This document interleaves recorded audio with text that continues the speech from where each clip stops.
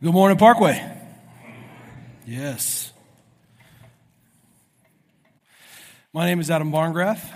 Some of you might not recognize me because I have shoes on instead of sandals. Yep. Did that just for you. You might also know me as the guy who messes up announcements. You're welcome. Do that as much as I can for your benefit. Try what I can. No. I'm the administrator here. Love being here. Parkway, special place to me. Came here originally 13 years old through that side door and came through high school. Around 19, 20 years old, just the dream and desire of my heart was to work here. I'm 37 and I'm here as of January. So for me, being able to open the Word together here is very special. Being able to open the Word together in a place that I love with the people that I cherish is an awesome, awesome thing. And so I'm exceedingly thankful for all of you. And if you've got your Bibles, turn to Psalm 22. We just read it. We're going to go through it a little bit. But let me just recommend to you that you bring your Bibles. You're going to see something in verse 21. I'm going to call it a pivot. It's really important to what we're talking about today. I think it's really cool. So if you don't have your Bibles, you're going to miss that part, but that's okay. You're going to see it on the screen, but I couldn't encourage you to bring it more. And just as an aside, if you've brought your Bibles before and you've lost them, we do have a lost and found with about 25 Bibles in it. So that could be yours. It might not be in the gym bag after all. It might be here. So check it. Let's pause and pray together.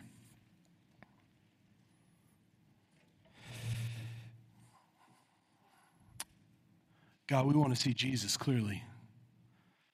Psalm 22 for us depicts Christ on the cross, the cries, the agony, the despair, the dark night of the soul, and we don't want to miss it. Because in it is the magnificence of how good our Savior is. And we don't want to miss that. God, we pray that what we hear and what we learn will quicken our hearts to worship. God, we want to magnify your Son. And we pray through your Spirit that you would do that today. You help us to make much of Jesus. Amen. So, preaching on lament. Anybody excited? Yeah. It's a title that when you see it every once in a while, people are like, oh, man, if I would have known, maybe I would have skipped it. I'm glad that you didn't. I'm glad that you were here. Lament is an awesome thing, and I want to talk about it. But, when you're preparing a sermon about lament, the conditions to do it are pretty interesting. See, my family's been gone for 33 days. They're back now. They got back on Wednesday, but for 33 days, my family was gone. And so thinking about lament was really easy. You know that Bill Withers song, Ain't No Sunshine When She's Gone? Yeah, I was rocking that on the way home from the airport. Like, Ain't no sunshine. I was totally there. Was there. I just absolutely was already depressed, and I'm like, this lament thing's going to be easy. But what you forget is that your wife comes home on Wednesday, the Sunday before you preach, and so you're joyous. And I'm like, oh, my wife is home, but I'm preaching on lament. And so, I pull a typical me. Maybe it's the Lord trying to keep me there. Not that I want to ascribe what I did to him, but show up to the airport, got the van clean. I own a 2006 and a 2007 Odyssey. You're welcome. But the 2007 Odyssey we didn't have when my wife left, and so the 2007 came in. We got it all cleaned up. I put the kids' booster seats, and I put the base of the child seat in. I put the base of the child seat in. So what I forgot is that on top of the base should go the actual car seat for your child.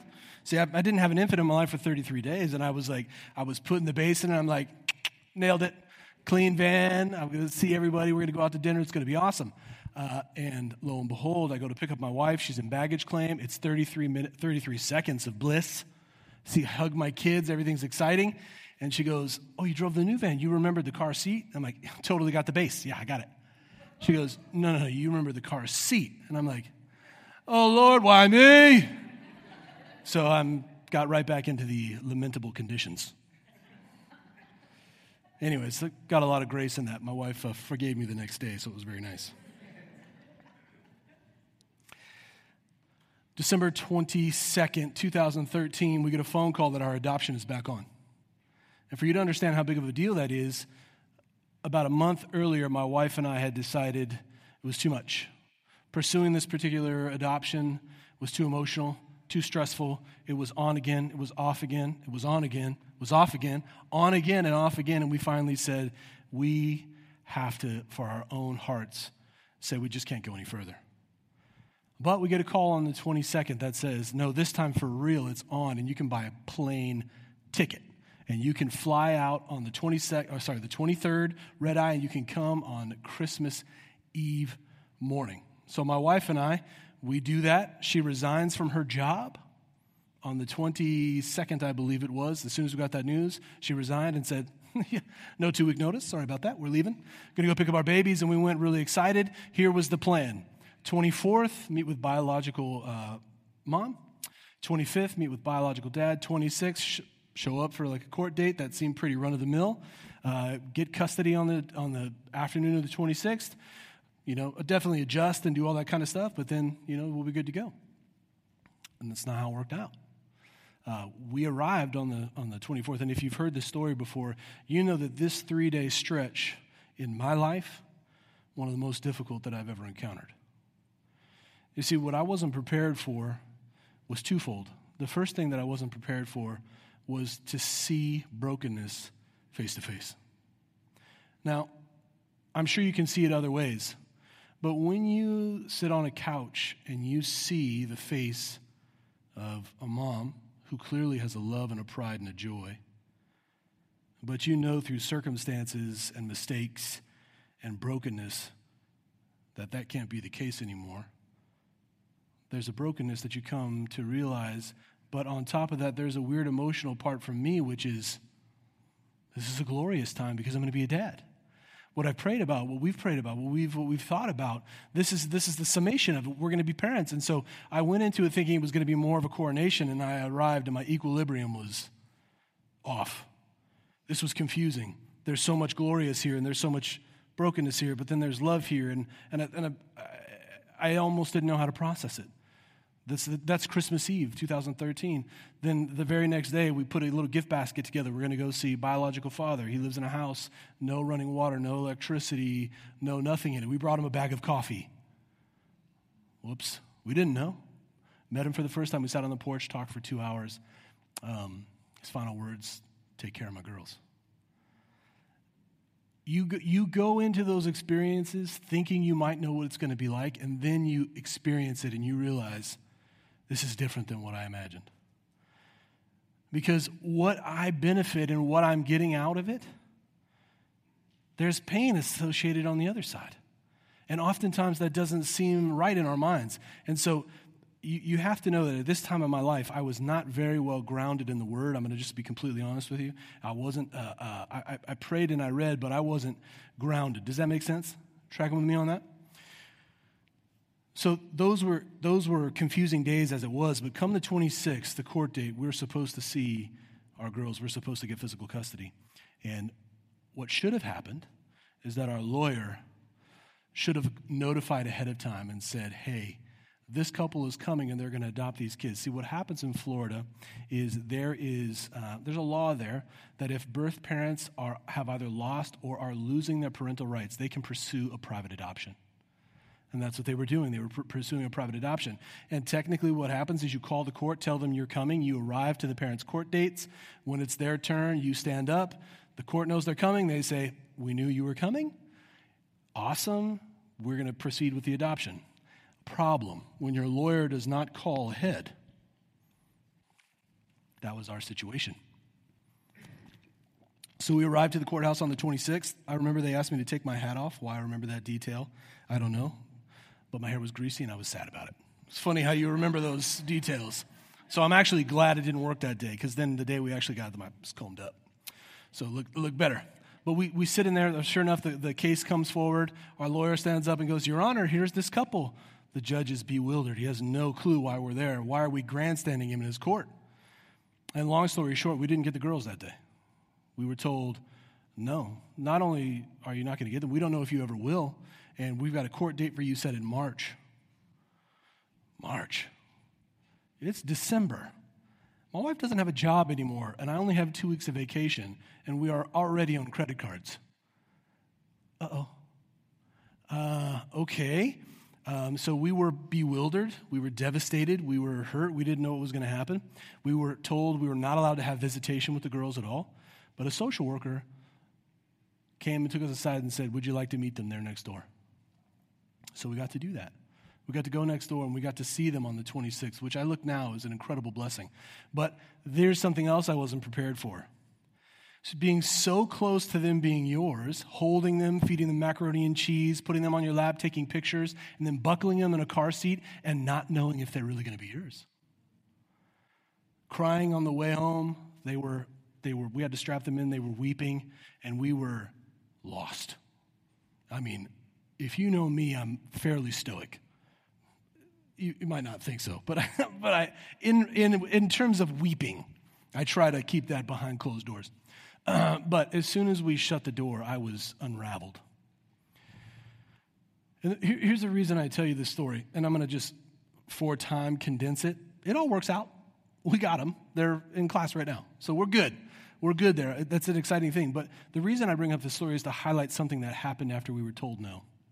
We were told no, and until we got the yes, which was 2 weeks later, and that happened through petitioning the court, getting a higher court date, all not terribly relevant. But there was a period of time, give it 2.5 weeks, in which I was devastated in my faith, where I was confused, I was bewildered, I did not know such pain and such agony in my soul. And you know what I did?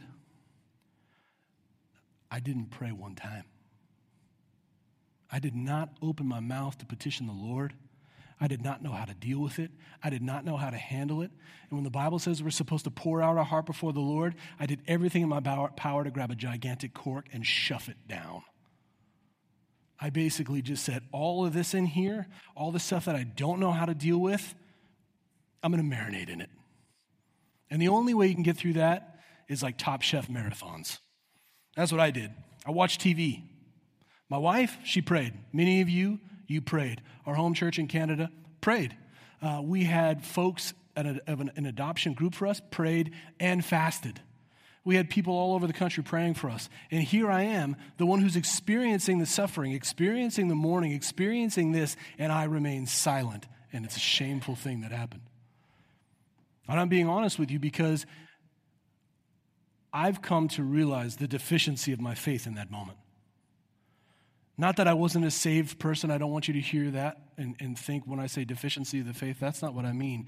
But when we read the Word and when we treasure the Word and when we pray expectantly and hopefully, when we do those things, we build up for us sort of an equity so that when suffering comes, we do cry out. But when you don't do that, when you don't build up the equity, when you have a narrow faith in that respect, that only good things happen or good things have to happen for me to love the Lord, when the bad things come and you don't have anything to express and you're just empty, that's a very, very lonely place. And so later in my life, and I'm talking in my 30s, I endeavored, I need to figure this out. I don't think I've ever lamented. I don't think I had a faith that had ever cried out to the Lord and said, I need you so much more than anything I could ever have, imagine, or ask for. And I don't think I had done that. I think maybe, obviously, when I prayed and asked the Lord that I wanted to follow him, I was definitely there. But as time wore on, I realized my faith was more about doing what I could just to not be seen by God. If I can just go under the radar and make it to eternity, that'd be sweet. No, seriously, sometimes we do that, don't we? Sometimes we do just enough, we go to church just enough, we forgive each other just enough, we ask for forgiveness just enough so that God never deals with us. That's our hope. Sometimes we do that. It's subversive. Maybe we don't even know we're doing it, but we do that. We try to keep God close to us so that we never really actually have to deal with him. And I believe, if we're being honest with each other, that struggle is probably not exclusive to me. Litmus test. What's your natural reflex when suffering and trials come to you? I told you what my natural reflex was. When suffering, when despair, when hurt came my way, I didn't have a word to say. It's just the truth of the matter. So I want to talk about lament, and I'm not going to talk about lament as an expert. I talk about lament as a beginner, as a rookie, as somebody who over the past 2 to 3 years has learned how to cry out through definitely circumstances and just the daily lamenting of the way the world is. Let's just be honest. Sometimes here, we as Christians, or we as people who are not Christians, we can all look at the world and realize something's not right. That there's brokenness, that there is tragedies. I mean, I read the news just the other week, and I think so far since the summer months, there's been 7 infant deaths in a hot car, all intentional. This is insane to me, but this is our world. That's not right. How do you explain that away? How do you have the language with which to bring anguish to the Lord and be like, this is not right? Why is it like this? And see, I believe that lament, this is my definition, is a passionate expression of grief and sorrow combined with intimate and honest pleas to our God. We'll say that again. Lament is a passionate expression of grief and sorrow combined with intimate and honest pleas to our God. Now, lament is not a gift that some people excel in and some people don't. As a Christian, as somebody who follows the Lord, and if your trust is ultimately in Him, lament is going to be part of the game. You don't get to go through life with just the celebration psalms. The reason for that is if you look at psalms in general, about 1/3 of them are lament. 1/3 of them are like, this is messed up stuff, and I don't like the way it's going, and I need you here. See, my reading of the Psalms, mostly before that, had been like, God is my strong refuge. Whoop! Put that one in the bank. I like that one. When we get to the stuff like, I cry out to you, you don't hear me, I'm like, skip that page, skip that. Oh, seriously, I didn't have the faith at the time with which to look at that. But we know from Hebrews chapter 5, verse 7, this is the first part of verse 7, I'll read it for you. In the days of his flesh, Jesus offered up prayers and supplications with loud cries and tears to him who was able to save him from death, and he was heard. Lament was not infrequent in the life of Jesus. Lament was something that Jesus was very aware of and that he practiced. Now, here's one very important distinction. In our lives, sin is always part of the equation. When we talk about lament, we're almost always going to have some level of sinfulness in what we're talking about. That either it's a result of the sin-broken world or it's a result from our habitual pattern of turning away from God. But with Jesus, that wasn't the case. We know that he was perfect. We know that he was sinless. And so what's interesting to see is that even someone who had no errors, that was perfect in every way, still lamented. I think that's interesting. And so we find in Psalm 22, I believe, the final script or the script to the final hours of Jesus' life. And I believe that Psalm 22 for us is the lament of Christ on the cross. And I'm going to show you why I think that. If you'll look at verse 1.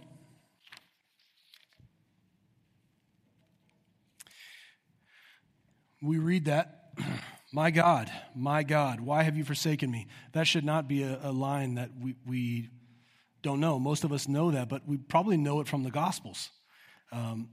Gospel of Matthew 27:46 records it this way. And about the 9th hour, Jesus cried out with a loud voice, saying, Eli, Eli, lema sabachthani. That is, my God, why have you forsaken me? Again, in Mark 15:34. And at the 9th hour, Jesus cried with a loud voice, Eloi, Eloi, lema sabachthani, which means, my God, why have you forsaken me? So think for a minute. Jesus knew the Old Testament. Jesus knew the book of Psalms. Jesus taught accurately from the books of Psalms. The Psalms have prophecies about him. And so here we see Jesus on the cross, and he prays and he laments. But not a lament that is unknown to him and not a lament that is unknown to everyone else, but a lament that is known.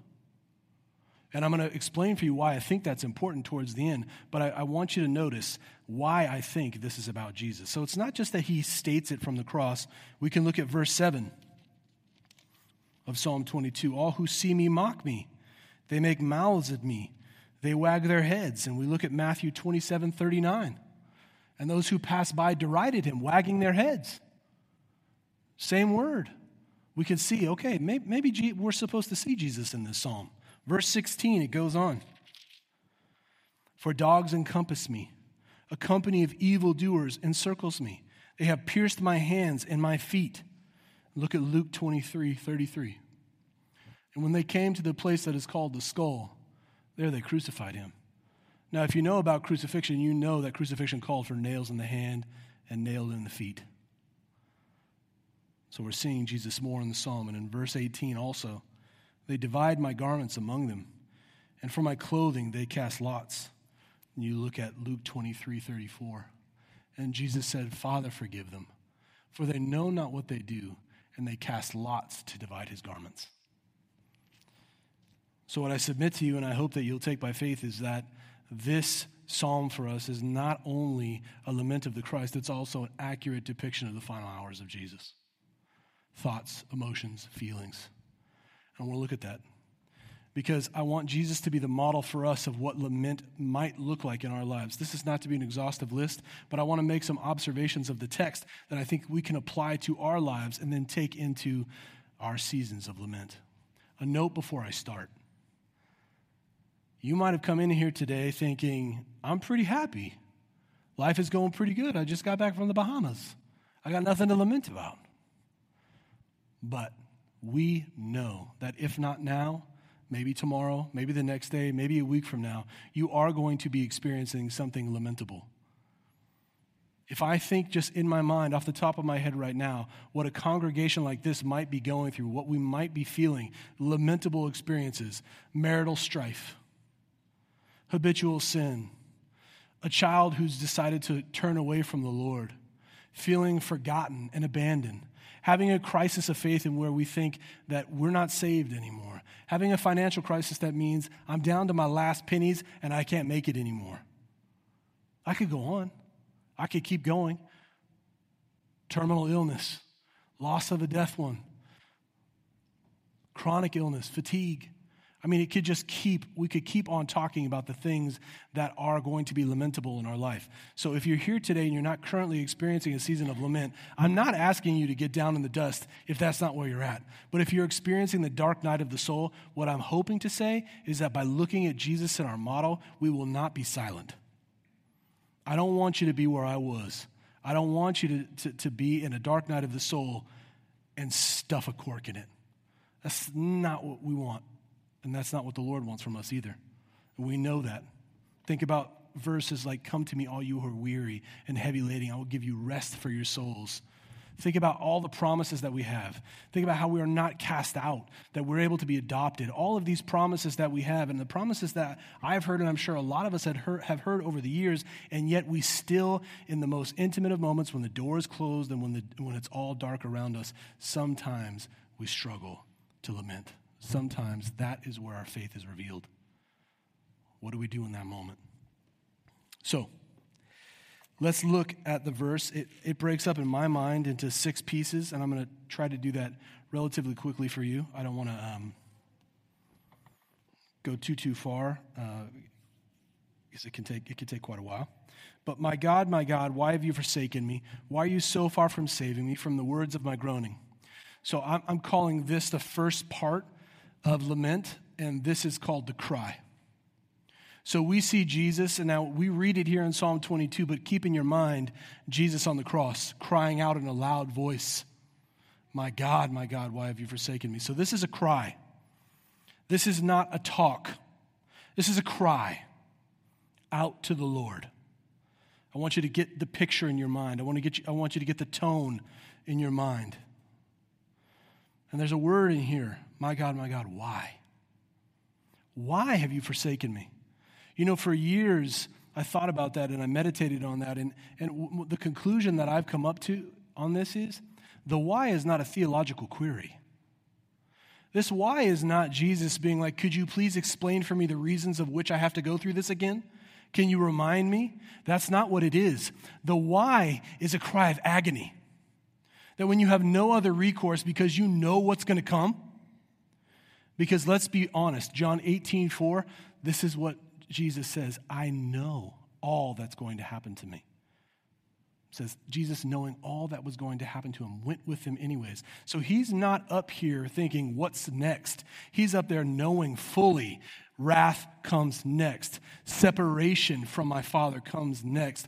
I've never been separated. I've never been out of his presence. I've had perfect unity, perfect community. We've been coexisting since day one, and now I'm going to take on all of this wrath, all of this destruction. I'm taking it on willingly, but the cry is still why. Isn't that a magnificent richness that there isn't really a word that can even describe it? It's just why. Have you ever been at that place in life where you don't really have a question, but you just say the word why? You've seen the movies where someone comes in the room like, why? You've seen that, right? I mean, not to make light of the cry of Jesus, but that's it. That's what we're talking about here. Why are you so far from saving me? From the words of my groaning, can you imagine that? Now, what I want to submit to you here is this is absolutely, truly, and fully a cry. That is true. But I also want to say that I think this is the beginning of Jesus reciting this psalm on the cross. And when you get to the end, I think you'll understand why it's so powerful that he did that. But notice, before the why, before the question, why are you so far from saving me? You see, my God, my God. The cry is rooted in relationship.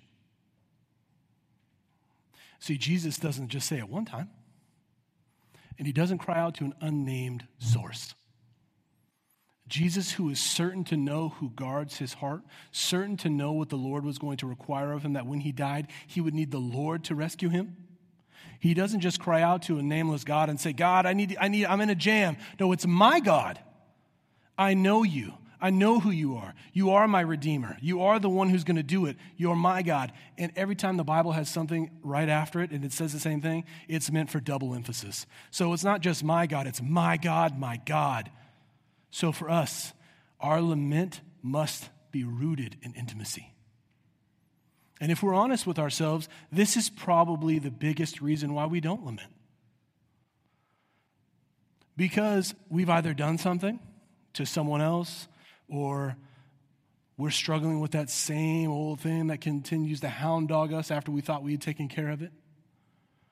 Or there's a sickness that is going to absolutely be irreversible and your faith can't take the fact that your prayers aren't going to be answered.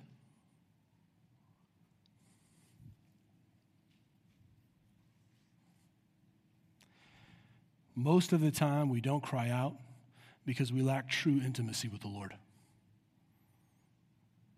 So I want to ask you, again, like I said earlier, when the dark night of the soul comes, when tragedy surrounds you, when everything feels lost, what's your natural inclination? It reveals a lot about where we are.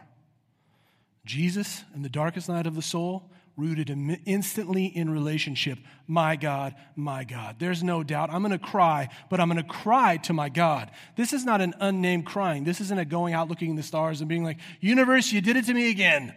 That's not it. And if you're a believer, it's even more not it because you have a double. Not only do you know that God is a deliverer, but he's done it in Jesus. And we have that. That is a promise for us. So when we don't lament, when we don't come to him, it's probably evidence of a lack of intimacy. Or we just don't want to be honest with how bad it really is. So we say a little, never mind, that's point 2. I'm going to move that for a second. Let's go to point 2 here. Starts in verse 2, and I'm calling this the complaint. Oh my God, I cry by day, but you do not answer, and by night, but I find no rest. So I'm calling it a complaint. I'm not calling this a complaint in the sense of like Jesus did something wrong here. I'm calling it like he has a complaint. He has prayed. He has asked God to deliver. He's lived a life he should live. And presently he finds himself in a position where there hasn't been an answer and there is no rest. So the complaint is, what have I done wrong? Think for a second if you paid your bill to the city of Fairfield and your water, is always on, and then you keep on paying your bills on auto pay, but one day they turn it off. You're going to be like, hey, man, what are you turning off the water for? I've always had water. Water's always come there. I've always paid my bill. I've always done what I'm supposed to do, and you give me water. That's the way it works. I know that the water source isn't run dry. Berryessa is not gone. So why don't I have water?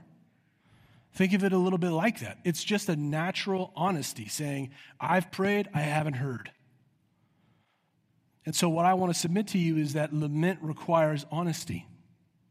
It requires saying exactly what you think and feel, or it requires being accurate about your present situation. So, if you are in a place in which your marriage is on the rocks, crying out to the Lord does not sound like, just help me I just need to love more. No, it says, this stinks. I did everything I could for this person. I serve. We get together. We've done everything we can do. We've tried. We've gone to counseling. We've done this, that. We've done the other thing. And none of it's working. It seems to be getting worse. Or when we're dealing with sin in our lives, we don't lament the sin dishonestly by being like, I just need to hold on more tightly. That's what I got to do. Just got to hold on more tightly. No, what you need to do is say, Lord, I have a root in my heart that prefers sin over you. And you got to uproot it for me. We got to be honest about our present condition. Because if we are rooted, first and foremost, in that relationship, if we know our standing before the Lord, if we know that he wants us to come to them, why wouldn't we be honest? Why wouldn't we bring it? I mean, we'll read book after book. We'll go to friend after friend to get advice. But what we might need is just being honest before the Lord to say, right now my faith feels feeble. And I don't think I can make it on my own. And I need you to be there.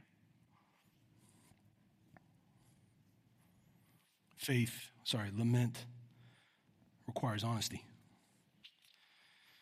3-5, section 3 is the acknowledgement. So we see Jesus, there's a cry, there's a complaint. But not even into the third verse, we get the yet. Yet you are holy, enthroned on the praises of Israel, and you, our fathers, trusted. They trusted, and you delivered them. To you they cried and were rescued. In you they trusted and were not put to shame. I said earlier, sometimes what you put into the bank is what you need to draw on when times are dire. And I think that happens somewhat spiritually too. That we should be about the business of building up our faith and trust in who the Lord is despite our circumstances. See, there are full movements out there that will say your present circumstances tell you exactly how you are spiritually. And if you're down in the dumps, your faith is bad. And if you're up high, then you've got a glorified faith. That's hogwash. And you should not be taking that teaching anywhere. The Bible teaches us that in every circumstance, God is good. In all of them. So if you find yourself presently in suffering, if you find yourself presently in a situation in which you can't get yourself out of,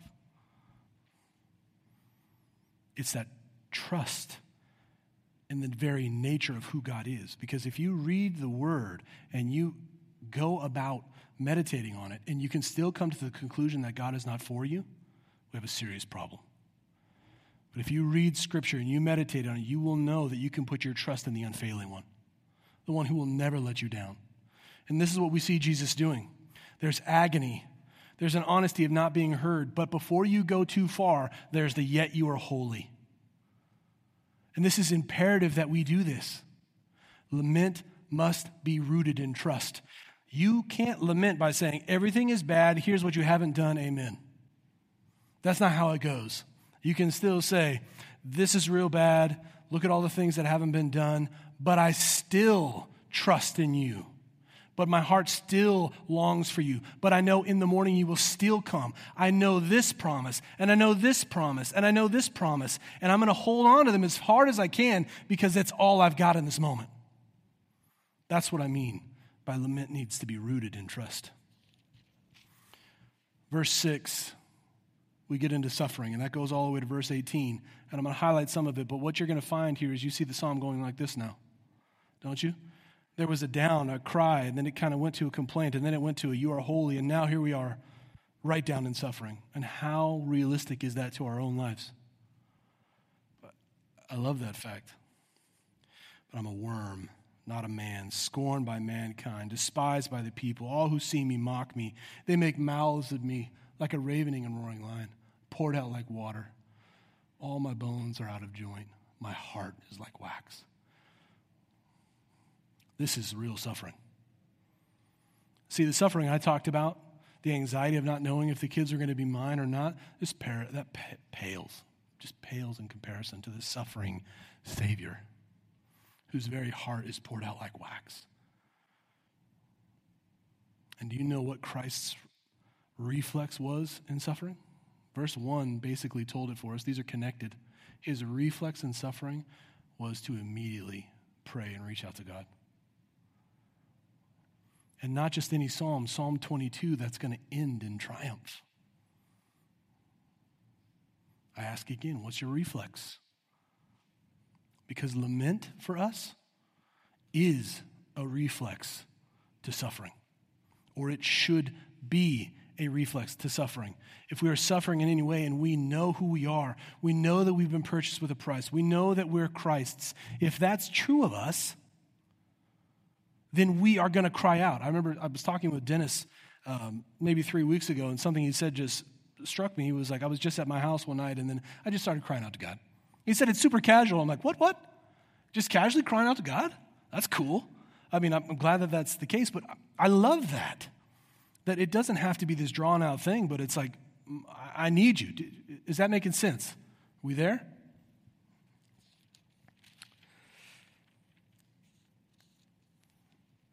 We get into verse 19, and we get into petition. Okay? So we've gone through the suffering. The reflex of Jesus is to be honest about what he's actually struggling with. He actually says what the suffering is like. I encourage that we do that as well. But in 19, we have the petition, but you, O Lord, do not be far off. We're asking for something. O you, my help, come quickly. Deliver my soul from the sword, my precious life from the power of the dog. Save me from the mouth of the lion. These are all petitions. These are all requests. And something that I find really interesting is that in verse 2, we find that, all the prayers that I've been doing don't seem to be answered. But now what we get is, I'm praying again anyways. That even despite all of that, the progression of my lament is, I've cried out, I've complained, I've acknowledged that you're holy, I'm telling you about my suffering, but now I'm going to pray about it because I'm going to cast my cares upon the one who can do something about it. We should not grow weary in doing that good of praying and of that good of petitioning. So for us, our takeaway is that lament is a type of petition for us. And ultimately, in 21, this is what I wanted to show you. This is the pivot. If you look at 21, it says, save me from the mouth of the lion. Same verse. There's no break in our scriptures. Whether that's unintentional or whether that should have been 22, I don't know. But I'm calling this a pivot to praise. You have rescued me from the horn of the wild oxen. I will tell of your name to my brothers. It's like here's this petition that just by natural extension becomes praise. Isn't that how it happens so often for us? We come to the Lord with petition, we pray, and then we find ourselves just in one thought all of a sudden. We're like, hey, but you're good, but you're enthroned on high. You've never let anyone down. This is, I think, what we see happening. And I think it's an incredible thing for us. We get a mid-thought pivot to praise. Because verse 21, or half of 21 through 31, the whole remainder of the psalm is just a testimony to triumph. It's just a testimony to triumph of the deliverance that is going to come. And I just want to read for you 22 through 24, and that's it. I won't read all through 31. But I will tell of your name to my brothers. In the midst of the congregation, I will praise you. You who fear the Lord, praise him. All you offspring of Jacob, glorify him and stand in awe of him. All of you offspring of Israel, for he has not despised or abhorred the affliction of the afflicted. This is what I love. And he has not hidden his face from them. He has heard. He has heard when he cried to him. So what starts as a declaration of complete agony in 23 or in 24 now says, but he has heard. So if I'm correct in assuming that Jesus was repeating Psalm 22 on the cross, what's the ultimate summation? That although I'm going through all of these things, although there is going to be for me a suffering that I cannot imagine, although there's going to be a sacrifice, although there's going to be wrath, I know that come soon, it all ends in triumph. Because in 24, he has heard, not will, has, present tense. Our Savior is near. And so for us in our lament, the way you can look at it, in the midst of our lament, Jesus crawls into it. Jesus crawled into Psalm 22 and made it his own on the cross when he repeated it. And so, we know that intimacy with the Lord, Jesus purchased it for us. We're adopted as sons. The complaint that we might have, we have a great high priest who is constantly before the throne praying for us. When we talk about holiness, who is more lofty than our Lord, who died and was resurrected and is now enthroned on high? When we suffer, who knows suffering all the more? Again, Jesus is our great high priest who has suffered in every way so that we might know.